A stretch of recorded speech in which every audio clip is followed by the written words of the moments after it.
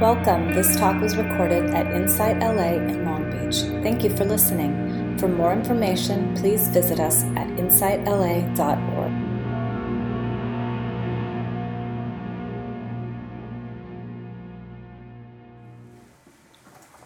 Welcome. For those latecomers, I'm a guest speaker at Wendy's Pleasure, as they say. Nice to see you, Bonnie, my breakfast mate.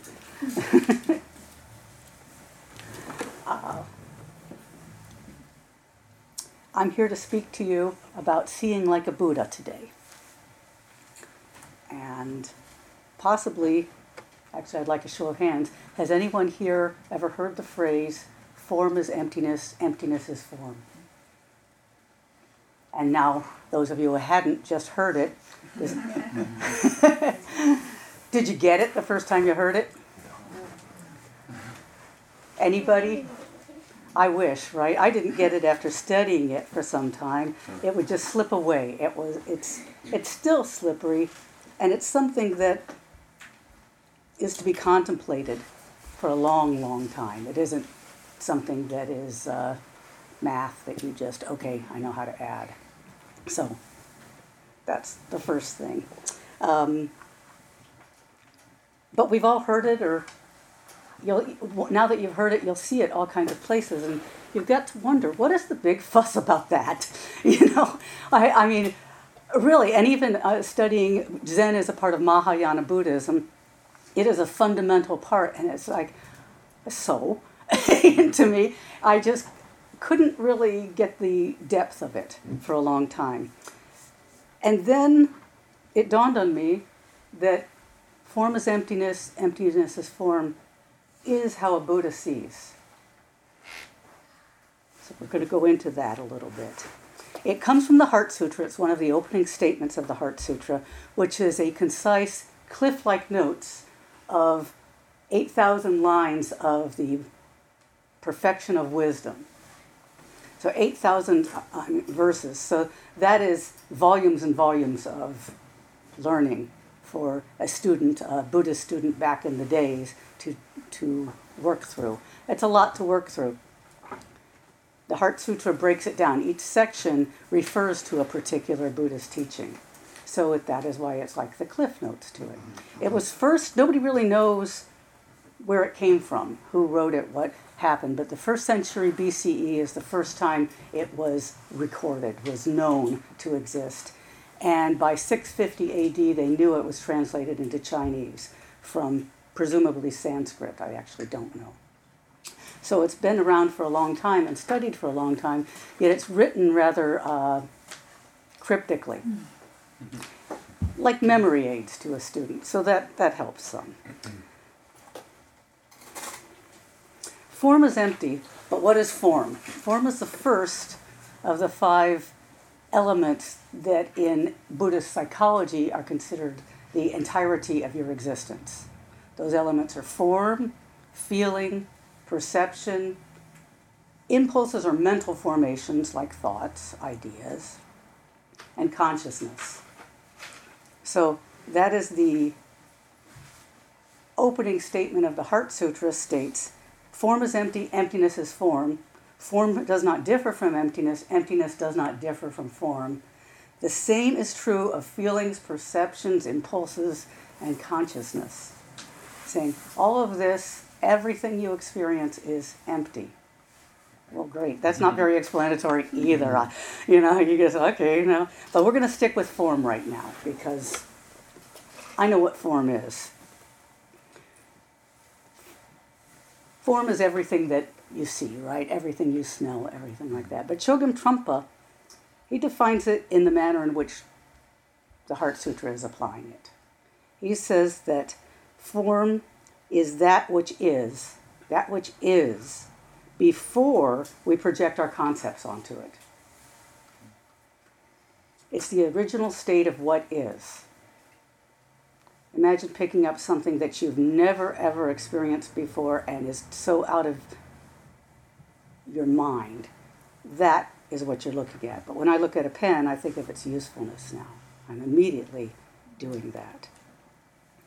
Form's what's here.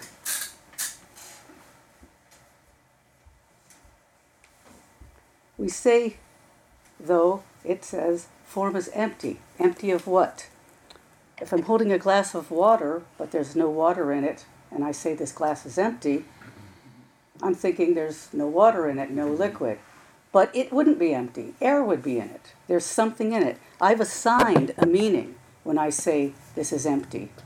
I've put a concept on a glass.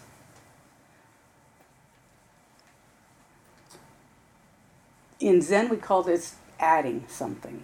And one of the concepts that they teach is don't add. You just get this back at you. Don't add things. Thanks. That's not really helpful either when you're working through something, but don't add things. What they're saying is don't add your concepts. Don't extend this. Don't put your understanding on it, your memories of it, your history with this, your likes, your dislikes. It just is what it is. It's empty.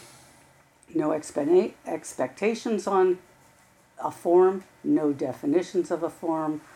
Things are just what they are, just what is here. We call that staying away from your own personal perspectives on it, personal interpretations of it. So that feels pretty comfortable, right? Classically, though, Chogyam Trungpa says the things, but he says it very easy to understand. If we go classically into what is form, what are things, emptiness as form, emptiness describes three characteristics. Emptiness describes first that a thing is dependent upon other things. Thich Nhat Hanh calls this interbeing, right? And I'm going to read his famous Clouds in Each Paper, which many of you may have heard of, but it's a really interesting talk, I think. If you're a poet, you'll see clearly that there's a cloud floating in this paper. Mm-hmm. Without the cloud, there'd be no rain, and without rain, there'd be no trees to grow. Without trees, there's no paper. The cloud is essential for the paper to exist. If the cloud's not here, the sheet of paper can't be here either. A thing exists only in dependence on other things that exist in dependence on other things, and so forth. So that's the first characteristic of emptiness. The second is that a thing is an assembly of other things. When I was young, I read Zen and the Art of Motorcycle Maintenance, and in it, Robert Pirsig's, yeah, I see a few smiles. It kind of blew me away. I'm not sure. I think I should reread that. But I remember that he disassembles his motorcycle. Maybe it was broken. I really have a vague memory of it. But he's looking for the essence, that core piece that is the motorcycle at one point. And there is no core piece that he can call a motorcycle. Right? And he concludes that's all the motorcycle is, a system of concepts worked out in steel. There's no part in it, no shape in it that's not out of someone's mind. No one part is the motorcycle. Emptiness means that you're an assembly, a thing is an assembly of things, and it's dependent upon things. And the third characteristic is that a thing is always changing. We hear a lot about impermanence. That's the idea on impermanence, but let's take it in a bigger flow of things. You've got a tree, a particular tree. The seed, let's just call it an acorn that it came from, is the tree in that acorn. Is the tree in its decomposing rot when it dies and falls? Is the tree in the tree that bore the acorn to grow the tree? It is a flow, a continuum. A thing is always changing, a thing is dependent upon other things, and a thing is an assembly of things. Form is empty. Form is empty. It is not independent. It is not singular. It isn't its own essence. And it's not permanent. Form is an illusion, actually. Emptiness of form is the true nature of reality. All forms are empty. And that's the core when you hear things do not exist as they seem. we make this in our mind. We need to make this in our mind. It's not a bad thing. There's a question of being aware of what we're doing in our minds with things.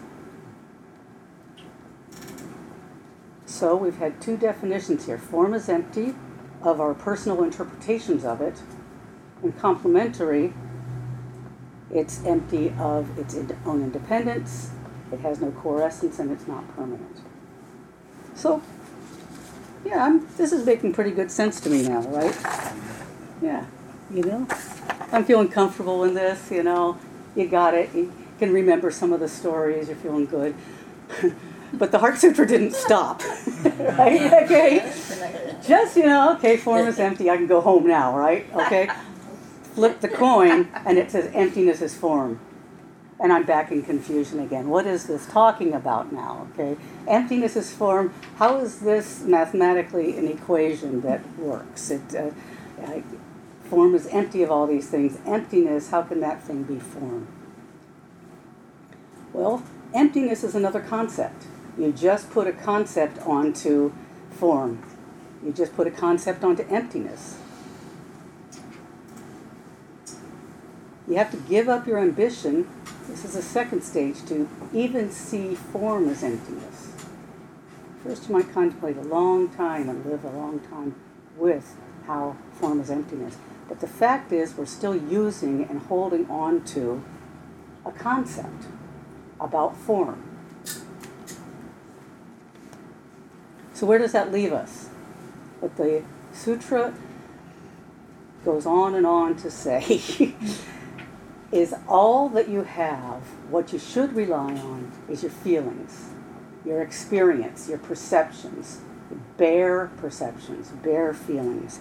Moving out of your head, out of this conceptual framework, even the Buddhist studies conceptual framework rather heretically, into your heart, into your feelings and experience. But wait, remember the rest of it? They talk about the rest of the existence that we have. Our feelings, our perceptions, our impulses, and our consciousness. This is all empty. They are just what they are. Your feelings are just your feelings. Your perceptions are just your perceptions, and your thoughts are just thoughts.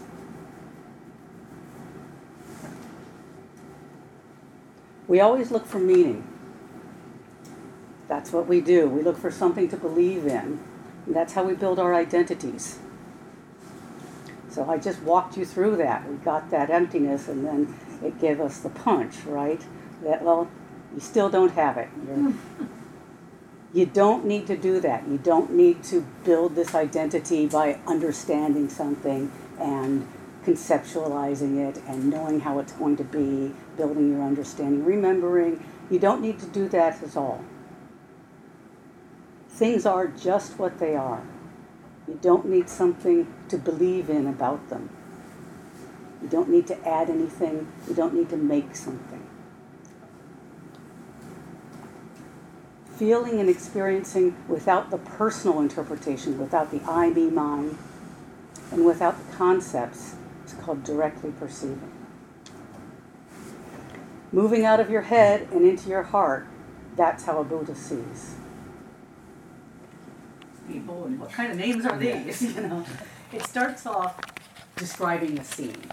Avalokitesvara is the bodhisattva of compassion, and it starts off with something about Avalokitesvara's insight, and then Avalokitesvara starts speaking to Shariputra, who is a most prominent, knowledgeable student, practitioner. He's not a bodhisattva, but he's talking to him about, here's something, Shariputra, listen to me. Right? So, my best student, listen to me. It's a little, if you ask me, fictionalized. This isn't, this is what Mahayana does. It brings it together and fictionalize it in a way that people can learn and remember and chant it. And it is considered actually a chant. Many people just chant it. That's their whole practice. The Maha Prajna Paramita Sutra. The Maha Prajna Paramita Sutra. Shariputra, Avalokitesvara, Avalokitesvara, Bodhisattva, Bodhisattva, when practicing deeply the Prajnaparamita, when practicing deeply the Prajnaparamita, perceives that all 5 skandhas are empty, perceives that all 5 skandhas are empty, and is saved from all suffering and distress. and is saved from all suffering and distress. Shariputra, Shariputra, form does not differ from emptiness. form does not differ from emptiness. Emptiness does not differ from form. Emptiness does not differ from form. That which is form is emptiness. That which is form is emptiness. That which is emptiness, form. That which is emptiness, form.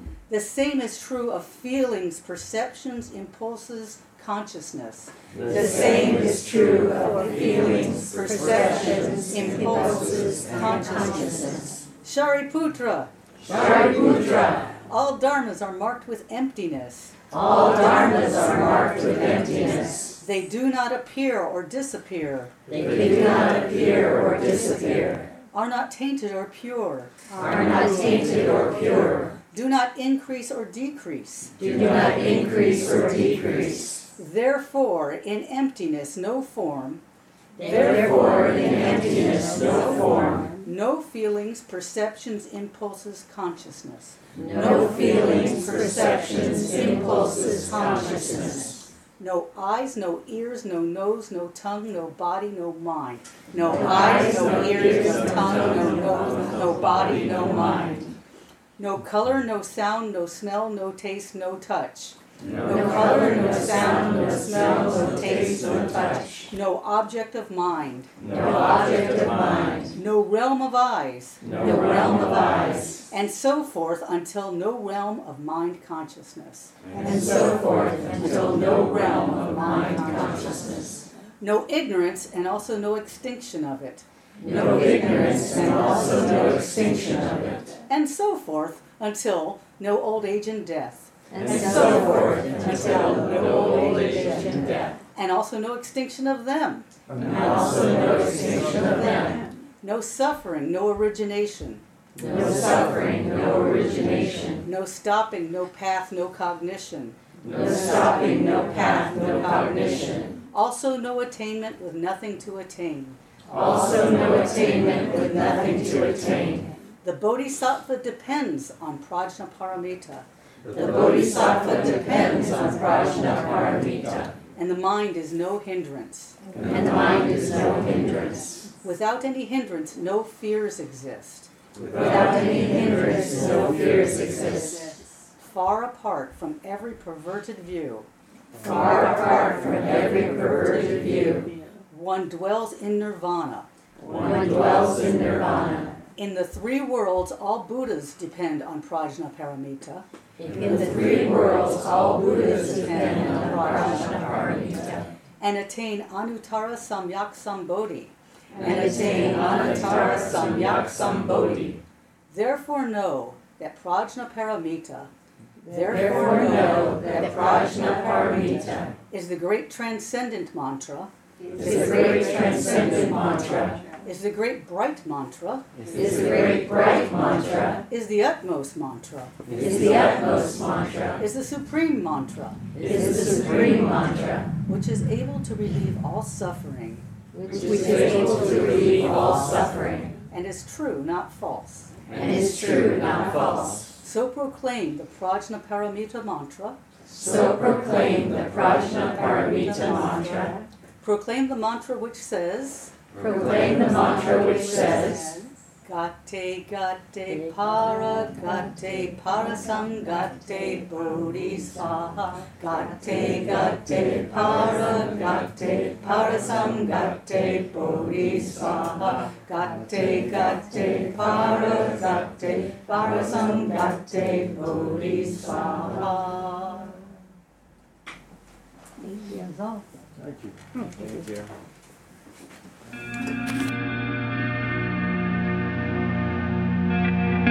You have just listened to a recording from Insight LA in Long Beach. For more information, please visit us at insightla.org.